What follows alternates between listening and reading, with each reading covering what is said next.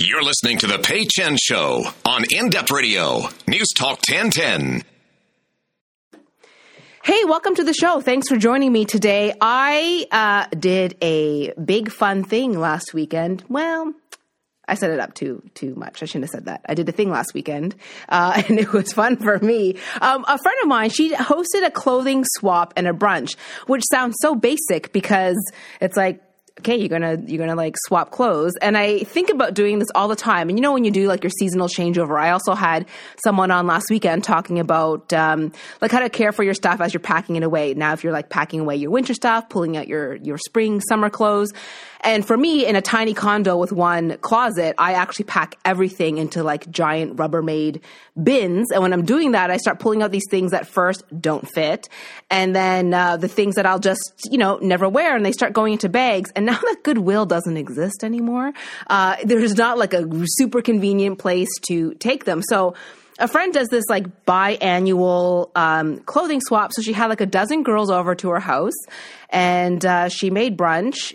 And we didn't really sort them, which I thought might happen. I thought it would be kind of fancy, maybe like in a clothing store where there'd be hangers, but we didn't do it that way. We kind of just made piles. Like one pile was pants, one pile was shirts, one pile was, activewear, T-shirts, that sort of thing. And then we just dug through it. So the great thing is, because I had so much stuff to bring, and a lot of people like myself, you buy things, you never take the tags off, you feel bad about not wearing them. They sit in your closet, and then you're like, just let someone else enjoy this new piece of clothing. So I had 3 bags of clothes that I took there. I told myself I would not bring back even one bag. So what I got was, I got an almost brand new pair of running shoes that someone just was not wearing. I got a little pair of boots and a summer top with the tag on. So I felt pretty great about that.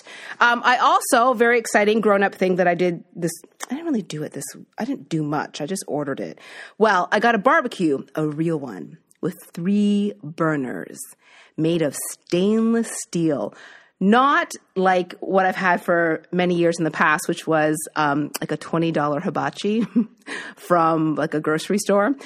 So I ordered this. It comes in this massive box, and I paid someone to assemble it, because the first time I ever owned a real like grown-up barbecue, and when I talk about a grown-up barbecue, I mean something where you don't like squat on the ground to use it, like a hibachi, or you're not using like a little portable propane tank that has to be tossed every 2 weeks. So grown-up barbecue with a lid, and when I had my first one, maybe like close to 15 years ago, was when I bought my first tiny little condo, and had a little balcony. And I remember going to Canadian Tire with a friend of mine, and I think I bought it for like somewhere around $300. So like, let's adjust for inflation a little bit there, but it was like a stand-up barbecue. It needed one of those huge, like heavy propane tanks.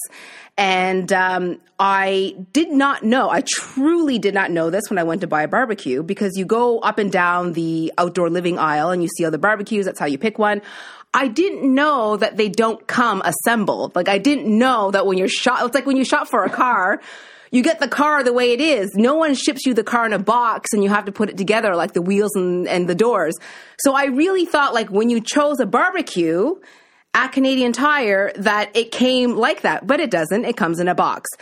So being on a very tight budget, especially back then, I didn't even know you could pay people to put it together. So I put it together myself. I put together this barbecue myself. It took about 6 hours, and I cried twice. So this time, because it's been like 5 years since I've actually had a balcony and outdoor space, I was like, you know what? I'm going to be one of those grown-up people who buy something that really lasts. Like, I'm going to invest in a good barbecue, one that should last me 10 years, if not forever. And the first thing I did was I asked people, who can assemble this for me? There must be a professional. So I was put in touch with the guys at Dixon Barbecue, which is, I think, Avenue and 401. Best $150 I ever spent. So I called the guy on the phone and I said, look, could you come and put together this barbecue? It's already in my condo. And he's like, yeah, no problem. I'll come by Friday night. And I said, well, how many hours do you need? And he said, it's like 40 minutes. And I'm like, for the whole thing or just for the lid? Because I'm really confused by why it takes you so much less time than me. So anyway, now I have a grown-up barbecue, everyone. And I have the barbecue. I don't have barbecue tools. I didn't think about purchasing anything else. So I was pretty excited about it. After he left, I FaceTimed my mom. And I said, Mom, look what I got. And then I turned the camera so that she can see. And it's like, it's a pretty big barbecue for a single person. And she goes, oh, you got a nice hibachi. I'm like, it's not hibachi. This costs so much money. Anyway, I will share my barbecue adventures with you throughout the summer. But if you've got any tips, you can always text in 71010. Show was always live until 4 o'clock. Keep in mind that I once had a barbecue blow up in my face when I was 15 years old. This is Beaver Bank, Nova Scotia. It wouldn't light, so I kept pressing. I did not know you don't do this. So it wouldn't light, so I kept pressing the little clicker. I was like, click, click, click, click, click, click, click. And then, like an idiot, this is my PSA, do not do what I did. I leaned over to look at it. So I'm like, why is it not lighting? And I clicked it again, and it just went poof. And this huge flame went up. Like, I felt the heat. It singed all the hair on my face. I also wore glasses back then. And this is when you used to wear really big glasses. So I still had eyebrows. But all the fine hair on my face was gone. My bangs were completely singed. I had very long hair then, but it was back in a ponytail. But all the little sideburns that you have, those were gone. And it was the day before picture day. So lesson learned, do not lean over the gas barbecue as you're lighting it. I hope I saved someone's life today. All right. Again, like I said, you can text in 71010. We'd love to know what you've been up to this weekend, what you are planning. I'm going to shock you. Do you buy jam, preserves, pickles? Yes. Me too. Have you ever thought about doing it yourself, or are you like me and you say, no, that is too much work? Because I've never attempted it. Well, whether you already do it or you have no clue how to start, I think you'll want to hear what my guests have to say. They put it all into their new book. It's called Batch, over 200 recipes, tips, and techniques for a well-preserved kitchen. I've got Joel McCharles here and Dana Harrison. Their blog is wellpreserved.ca. Thanks for coming down. I know you guys were kind of working at Type Books a little bit. We were, yeah. What were you doing there? It was Authors for Indies. That's so nice. Authors supporting independent booksellers. Great. So we basically just did sales pitches for other people's books. Did anyone come in and buy your book while you were there? They did. Oh, that's good. It was exciting. It was our first time seeing anybody. We actually had a friend come in and buy 3 copies. It was like, big deal. That is a big deal, though. Yeah. That's kind of nice. Yeah. So it's good. Well, I wonder if they'll ask you back to work the bookstore. I'm starting to learn my alphabet so I can organize the whole shelf. Which is like, I get confused by that too. And I'm looking for a book. I'm like, you start counting, you start like reciting the alphabet to try to figure out where it is. So your book is called Batch. It's all about preserving. A lot of people, I'll assume people think the way I do, perhaps. And when I think of preserves, I think jams and pickles. Sure. But it's more than that. Yeah, I mean, we don't think about the types of preserving and the types of preserves that exist. So all of us preserve. We use a fridge, we use a freezer, and that's a way to keep something longer. Oh, that's a good point, yeah. Right? Many of us eat bacon, eat cheese, eat wine, drink beer, all forms of preservation, but we don't think of that when we think of preserves. We think of condiments and toast. Yeah. Right? And what we're really trying to explore is condiments are fun, but where can you actually take preserving in terms of making ingredients that become the really core piece of meals and show people how to make meals out of those as well? Now, why the name Batch for your book? Batch was just the natural name. It actually describes the way we cook. So part of your question earlier that you said, I don't have enough time to do these things. We rarely make one preserve at a time. Okay. So if we're making, let's just say hypothetically, we're making strawberry jam, what I'm probably going to do is cut the tips off of strawberries and dehydrate them. So I have dehydrated strawberries, use the tops of them to make jam, and then use the hulls with a bit of flesh to dehydrate that for tea.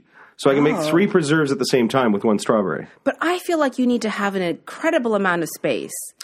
Great question. And these are the kind of... Wait, hold up. I live in less than 500 square feet. I could show you right now probably 10 preserves you could make that take 0 square feet. Really? Yeah. So I'm making them in the air. You probably have a bottle of either booze or vinegar somewhere in your place. Check and check. Okay. So tell me about one of the types of booze that you have in your house. I definitely have a bottle of vodka. Okay, bottle of vodka. Drop strawberries in it. There, you made a preserve. Yay. So strawberry-infused, cherry-infused vodka, which we go out and buy these synthetic flavors. All you need to do to infuse booze is drop fruit in it. And that's it? And that's it. So if you've got a bottle of vodka, you could drop cherries in it in cherry season. I pit them, the little techniques and tricks. But really, you can put that inside your existing vodka bottle and you've added no space to your place whatsoever. How long could that last for? You wouldn't keep that forever, right? Or would... I have blueberry gin from 3 years ago.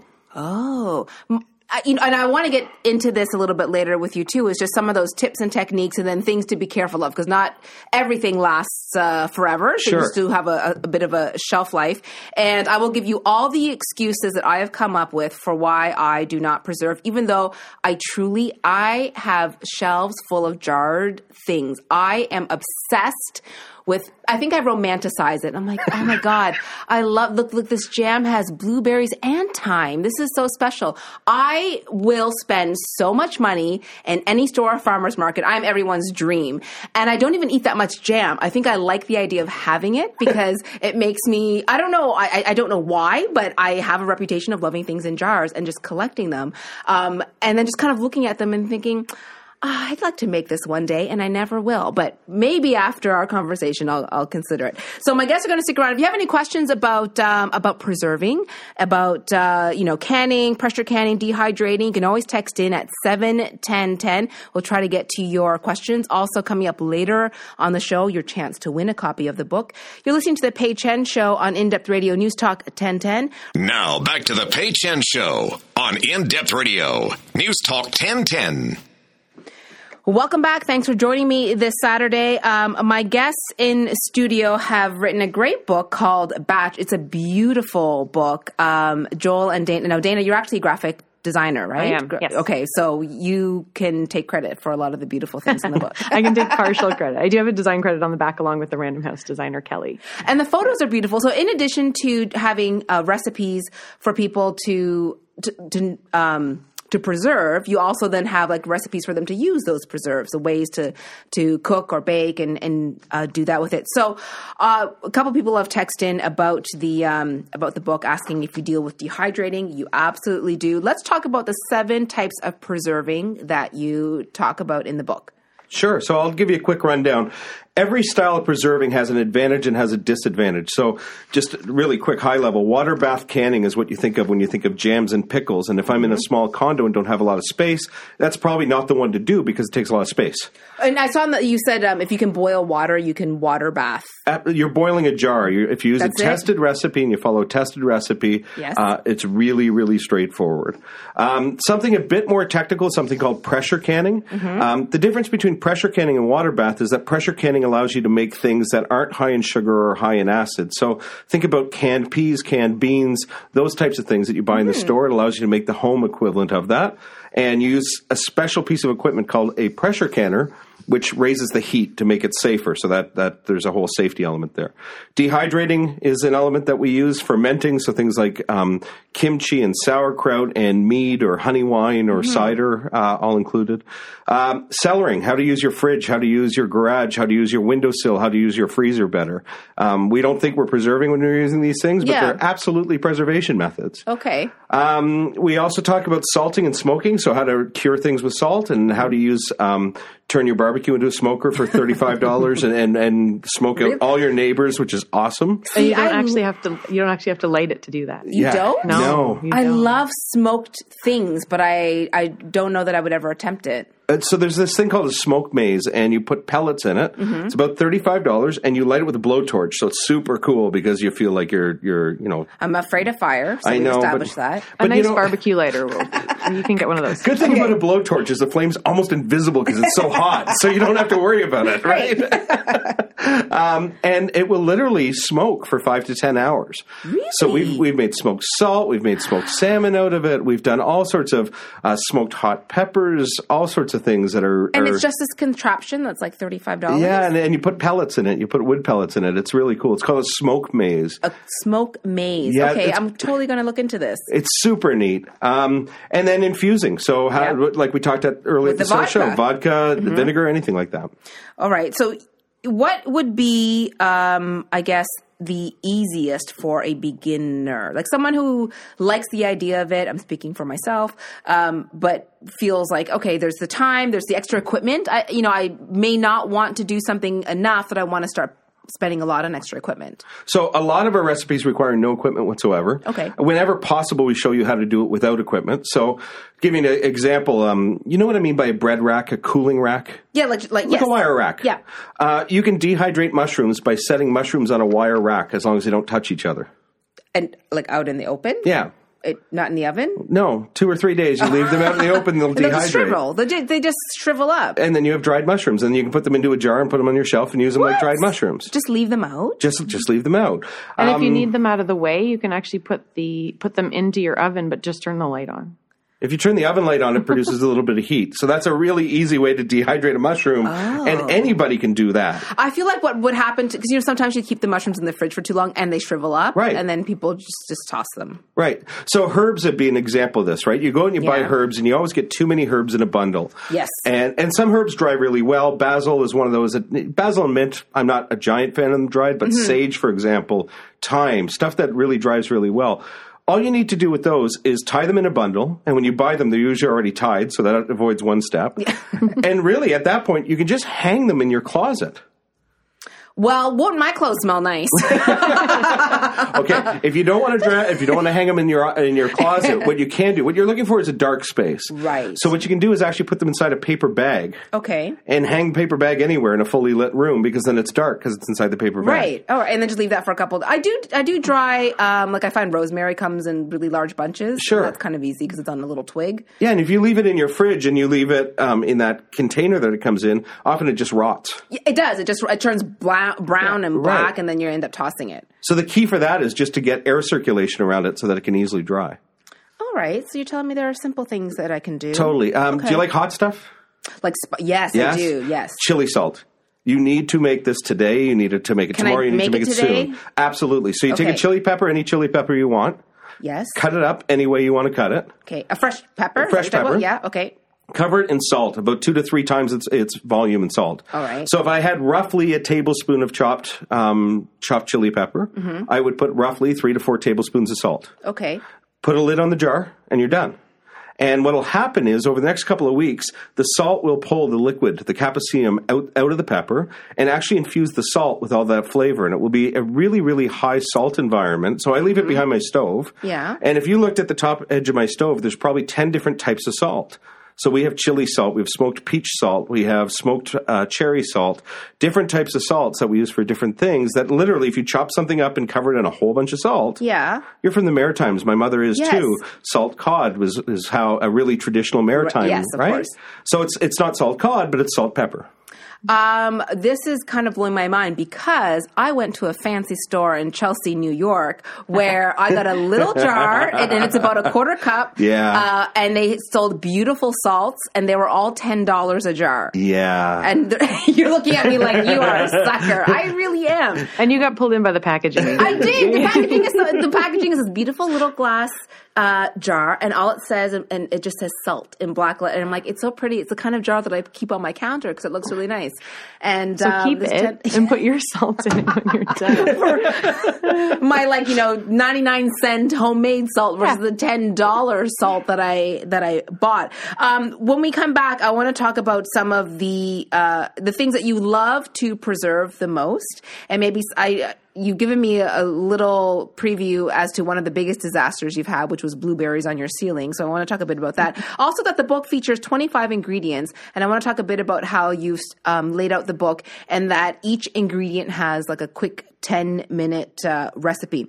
So after the break, Joel and Dana will stick around. If you got more questions, you can always text in at 71010. We're going to convince you that this is the year that you all start to preserve in some way or another. It's also a great way to save money, and we'll touch upon that after the break as well. You're listening to The Pei Chen Show here on In-Depth Radio News Talk 1010. Taking a quick break. We'll be back after this. More with Pei Chen on In-Depth Radio News Talk 1010.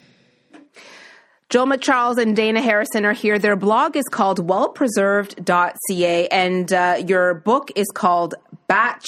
It's all about tips and tricks, recipes for preserving, which includes, as we've covered, many different ways of preserving food. So, canning, water baths, dehydrating, infusions.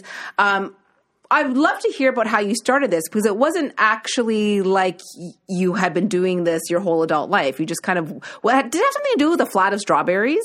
Yeah, well, there was a flat of strawberries that came from a preserving angle. Yes, it was exactly the flat of strawberries. Mm-hmm. And I remember there was a couple of things. I probably wanted to impress Dana, and I had moved out of my parents' house, and they made tomato sauce every year. And I knew that, you remember Old Mother's Hubbard? I knew to get my share of tomato sauce, I needed to start getting involved. Right. But then we went to the market, and I'm going to get red in the face to share this story vocally. I kid you not, Chef Jamie Kennedy. I love Jamie Kennedy. Yeah, and he's walking across the market with a flat of strawberries, and the sun is at his back. It's early in the morning. He's a silhouette. His hair is blowing in the wind. This is very romantic. It was one of my number one crushes. I mean, it was just like instant chef crush. And I'm like, I didn't want to be like him. I wanted to be him. Mm-hmm. And I was like, I need to learn how to do that now. And the next week we were at my parents' house making jam. And it was that was your first time making jam? I'd made it as a kid, and I thought it was a lot of work, and I stayed away from it. And we were shocked at how easy it was. And within 4 months, we had 300 jars of preserves at home. And I couldn't believe that it was that easy. What did you do with all of those? Well, because I can keep a jar of jam in my fridge for like 3 years and then, dig it out of the back. They were hidden in boxes, and you had to pull all the boxes out to get to one of them. And they were hidden under the bed and under the couch. And before we had a shelf, they were hidden everywhere.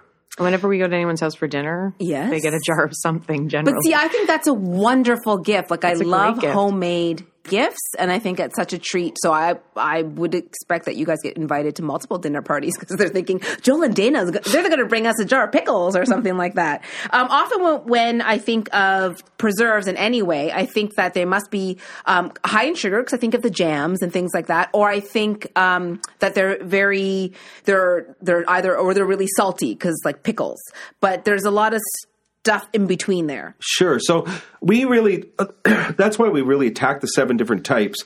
I think for most people, 5 or 6 types would be like, hey, I'm interested in that. And for most people, they won't be interested in a couple, right? If you're not into sugar, you're probably not into canning, because that's where you're going to get a lot of sugar with jam. Okay. But you might be into dehydrating, or you might be into fermenting and that type of thing. So really, if you look at anything from fermenting, you can have some salt, but you don't have to have sugar. Dehydrating, you don't need to add any sugar. You don't need to add any salt at all. Now, you can, in the book, too, you do talk about the kind of equipment that you could use. Like, you could buy a dehydrator. There are certain pieces that you would buy for different kinds of preserving. I guess that's if you want to, you want to do more of it. Yeah, and I'd say what we're really trying to do with the 7 different methods in the book is we give people enough information to learn everything they need to know to decide if that's a style of preserving that they're interested in. Mm-hmm. And if they are, it gives them enough information to learn how to do it. If you're interested in dehydrating, you can spend as little as $40 or $50 on a dehydrator, and you can spend $1,000. So we try to give a bit of insight into the logic around that. But most of the recipes, most of the techniques, you probably need at maximum $30 or $40 worth of equipment. Okay. Notable exceptions, dehydrating, pressure canning, if you're going to get into a serious amount of volume. Right. If you want like a lot of fruit leather. Yeah. You want to make an outfit? Yeah. A fruit leather outfit. Do you like my fruit leather pants? They are strawberry peach. So, what I also love about the book, which I didn't think about right away, was the idea that it really can cut down on food costs, because, we're always hearing about the cost of groceries going up. People are also more aware of buying local if they can, but it can be more expensive. And, eating seasonally, and what preserving does is it allows us to, let's say, take our summer berries and enjoy them throughout the winter as well. But you had a really interesting the stat, which was like a bushel, so like 45 pounds of tomatoes can cost about $20 in the fall. And that shocks me because I've purchased like a handful of tomatoes before at a farmer's market and still paid $20. Sure. Yeah, absolutely. And a bushel of of peppers, again, is about $20. That's not, but the thing is, when I see that and I see them being sold in volume, because whenever I walk by a farmer's market, I always see a flat of strawberries. And my friends joke that I want to buy things in cases because I do the math and I'm like, This is a great value. And my friend will say, what are you going to do with them? I'm like, well, I could eat strawberries 5 times a day for the next 6 days. But it really is very cost effective if you know what to do with them. Yeah. And I think that's why we organized the book by ingredient, because I do that all the time. I come home with too much of A and I go, what the heck am I going to do? Mm-hmm. And it was such a pet peeve. I'd go to a book and you'd be flipping around between, holding your fingers in each page to figure out all the rhubarb recipes. The other way that this cuts into food costs, though, David Suzuki Foundation talks about us wasting over 30% of our food that comes to our houses. That does not shock me at all because we buy in bulk and then it just sits in the fridge. Absolutely. So you mentioned the 10-minute preserving recipes, and we wanted to make sure that every ingredient had a recipe that took 10 minutes or less. I kind of pictured those weekends that you come home on a Thursday night or Friday night, maybe you're going to a friend's for the night or for the weekend, and you're like, oh no, I'm going to lose these apples. Mm-hmm. And you really only have one choice, which is throw it in the composter. So what we tried to do was show how you could preserve things really easily to cut into that 30%.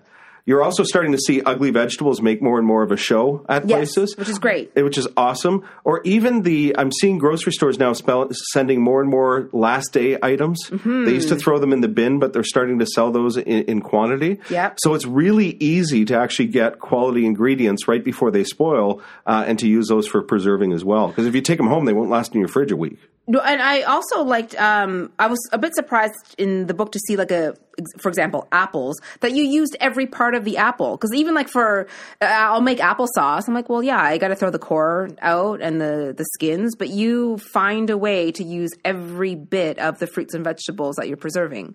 One of my major influences, and I do all the recipes, which is why I'm talking about this part. Dana does a lot of our design, and really we work together on those two things coming together.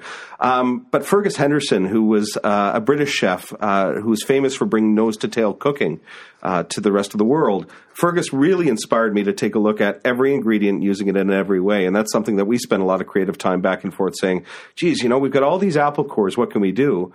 And you can make apple cider vinegar out of those very easily and get use out of them. Is that what you do with them? Yeah. Oh. Yeah. So you must not even compost that much. No, we had a worm bin for a while, and then it was sort of competing with the dog for the scraps. He likes vegetables. That's a healthy dog. He's very on trend. I'd like to talk about some of the ingredients, maybe things that you've tried to preserve in a certain way, and maybe it just didn't work. There's lots. I mean, my biggest mistake often is adding spice to things because I get a singular focus going for spice and trying to do something. Often cases, though, when you really blow the flavor profile of a preserve, it's usually pretty savable. I did something recently. We juiced hot peppers. For what reason? To drink?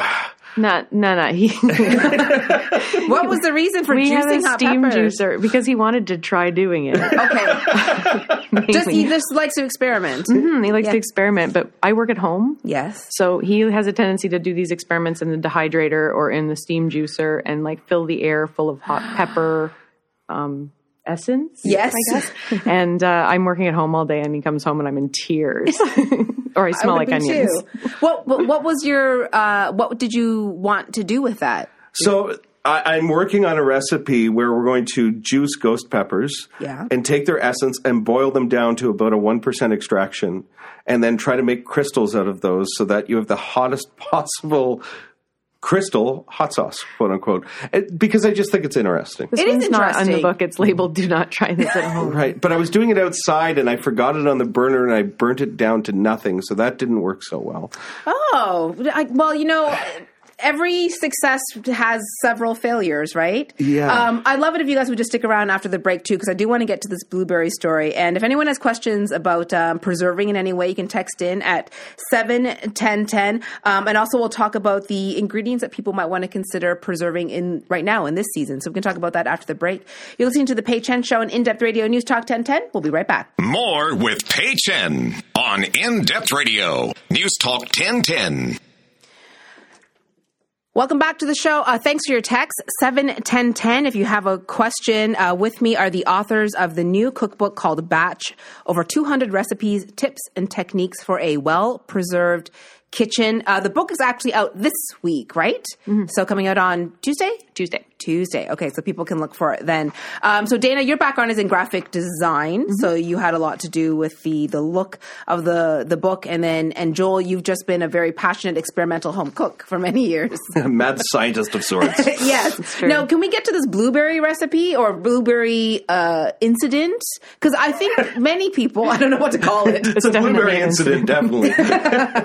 Because I've had many failures in the kitchen, and I guess one of the things that intimidates me about preserving or about doing something like, a jam or a preserve or a pickle is that I'm just going to mess it up. And then I've got all the stuff to waste. Sure. And I think messing it up is part of what happens. And hopefully you can learn from some of our experiences or people like us that you don't have to make those same mistakes. A lot of our recipes are really small. So the risk is really small.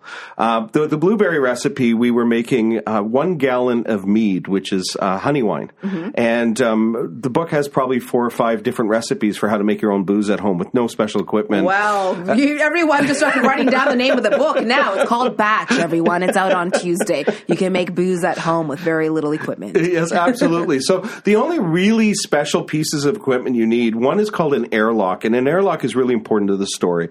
You see it with in the wine community, you see it in the beer community. Any type of homebrew store will be able to sell you it. And the way an airlock works is it basically looks like a straw, and it's got a little cap and a container that water's in and a cap on top. Wherever you buy it, it's $7. They'll show you how to use it. It's foolproof.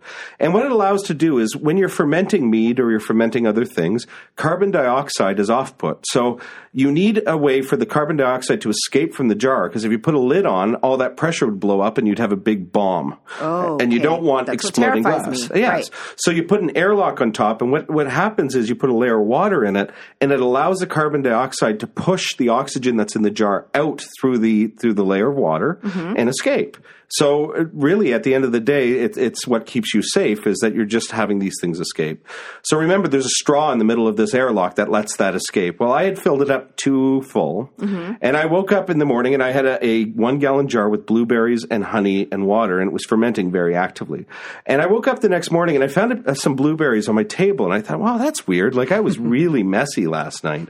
And I looked in the sink, and I found blueberries in the sink. And then I looked on the counter, and there was more blueberries. And it took me about a half an hour to clean up the blueberries. I had no idea where they came from. And by the time I was done, I was late for work, and I stretched, and I was just like, I had it. It was a Monday morning. And as I stretched, I looked up at the ceiling, and there was blueberries all over the ceiling. Oh, my God. Yeah, our ceilings are almost 10 feet. And they hadn't just hit, like it wasn't just a little bit. Like it's like they it wasn't a little splatter. And splattered. Yeah. Like basically you shot blueberries straight up, like a blueberry cannon straight to the ceiling. We embedded fruit into our ceiling. But when you talk about safety, that's what the airlock does. The airlock lets things escape, and really it should never, ever do that. And we've changed the recipe in the book so that it won't happen to you like that. What happened was a blueberry got stuck in that little straw.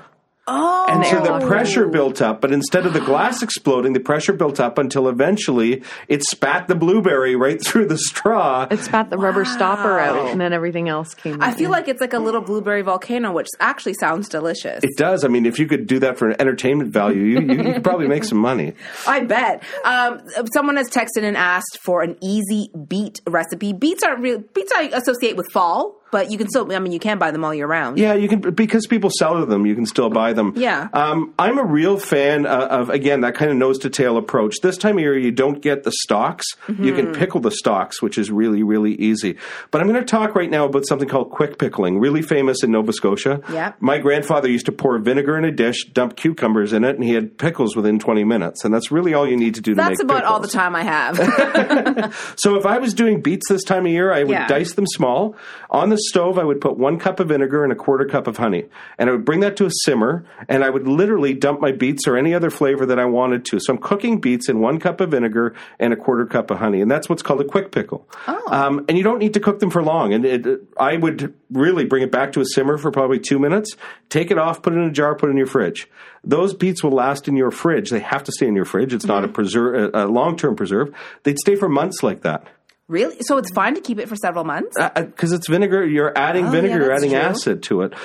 You can add. We have a recipe in the book that adds different things to it, carrots and walnuts and that type of thing. And we actually use the stalks of beets as opposed to actual beets for our quick pickle, which is, we almost use it like a mirepoix. A lot of people cook with celery and onion and carrot. Yeah. We cook with pickled beet stalks and carrot and onion, and it's really quite interesting as well. All your food must be a nice kind of like purpley pink color. It depends on the day. We have made some very purpley dishes. I also just want to let listeners know that I do have 2 copies of Joel and Dana's book to give away. So you can text in for your chance to win. Text in at 71010 and make sure you include your first and last name and your full mailing address, because the book will be mailed to you. And if you can just get that text in before the end of the show, that's great. No need to hurry and get it in the next 60 seconds. So I've got 2 copies of the book to give away, and it is coming out this Tuesday. Now, we are getting into, finally winter's over.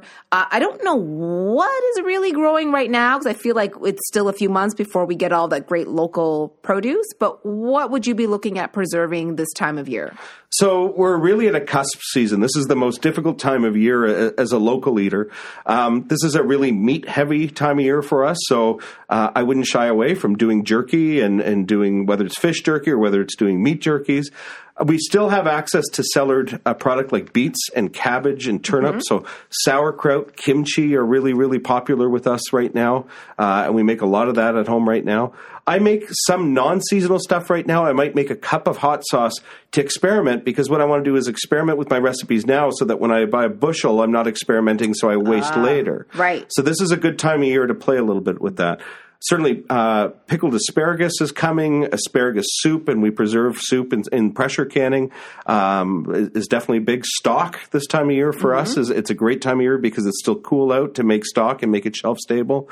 Ramps are coming into season very shortly, and if they're sustainably harvested, you can preserve those really well. Rhubarb as well. So we're probably 10 days away from the real start of the sprint that will keep us busy preserving from now through January. Do you have a favorite ingredient, Dana? Something that you love preserved?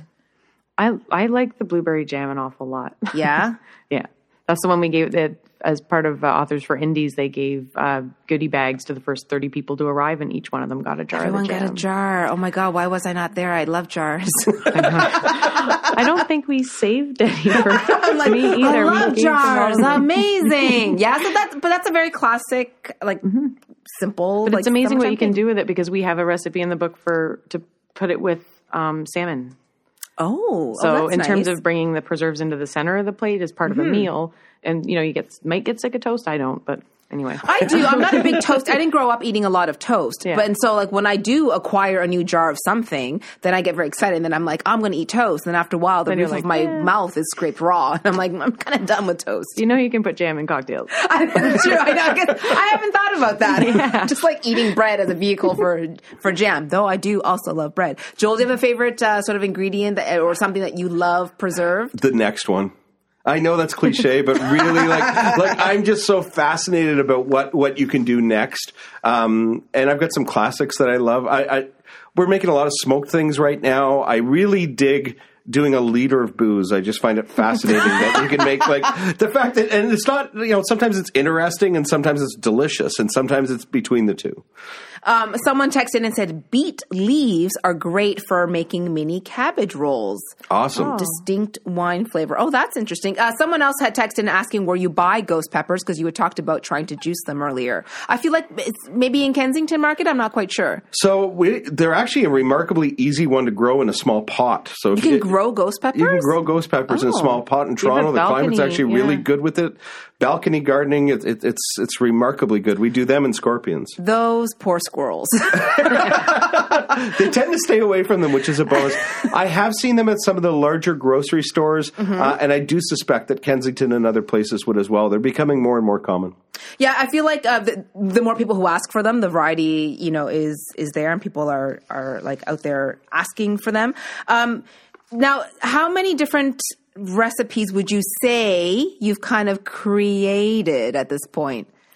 The website has 800, I think, approximately. The cookbook has 200, and then various other writing. We've probably done 1,200 recipes in the last 8 years. Wow. Which is, So the website is wellpreserved.ca. That's your blog. That's kind of where you started it all. That after that first jam making session, seeing that silhouette, the romantic silhouette of Jamie Kennedy with a flat of strawberries, and then at this point, you kind of experimented your way into creating all of this. Is there another type of preserving that you haven't done? The one thing that is kind of my holy grail that I haven't touched yet, that we need a bit bigger space. I talked about the deep freeze earlier, but what I really want is I want a still. What does that mean? A still to make high percentage booze.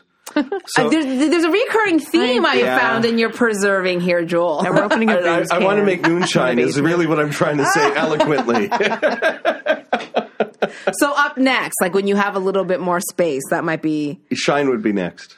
I do like that you say we don't make condiments, we make ingredients. And that actually did kind of change the way I thought about this, because I think of things in jars and there are always like little bits of vegetables, little bits of fruit. I think of them as a condiment, something you add to something. Right. Like if you think of your salad dressing, you're going to have a salad tonight, you've got oil and vinegar. If you use a fairly neutral vinegar, you can dump any type of jam in it that you want.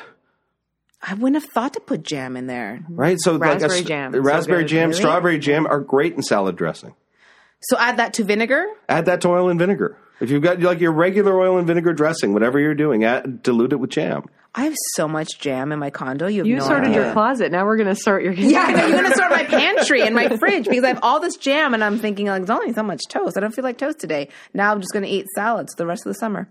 Well, thank you both so much for joining me. Good luck with the book launch. I know it's already doing well. So Batch is out this Tuesday. Thanks to those of you who are texting in. I'll take your text for the next couple of minutes. Just remember to give me your first and last name and your full mailing address, and I will let the two winners know that the book is on the way. Have a great weekend, everyone. And again, if you want to check out their website, it's wellpreserved.ca. Lots of great recipes there. And I'll be back next Saturday.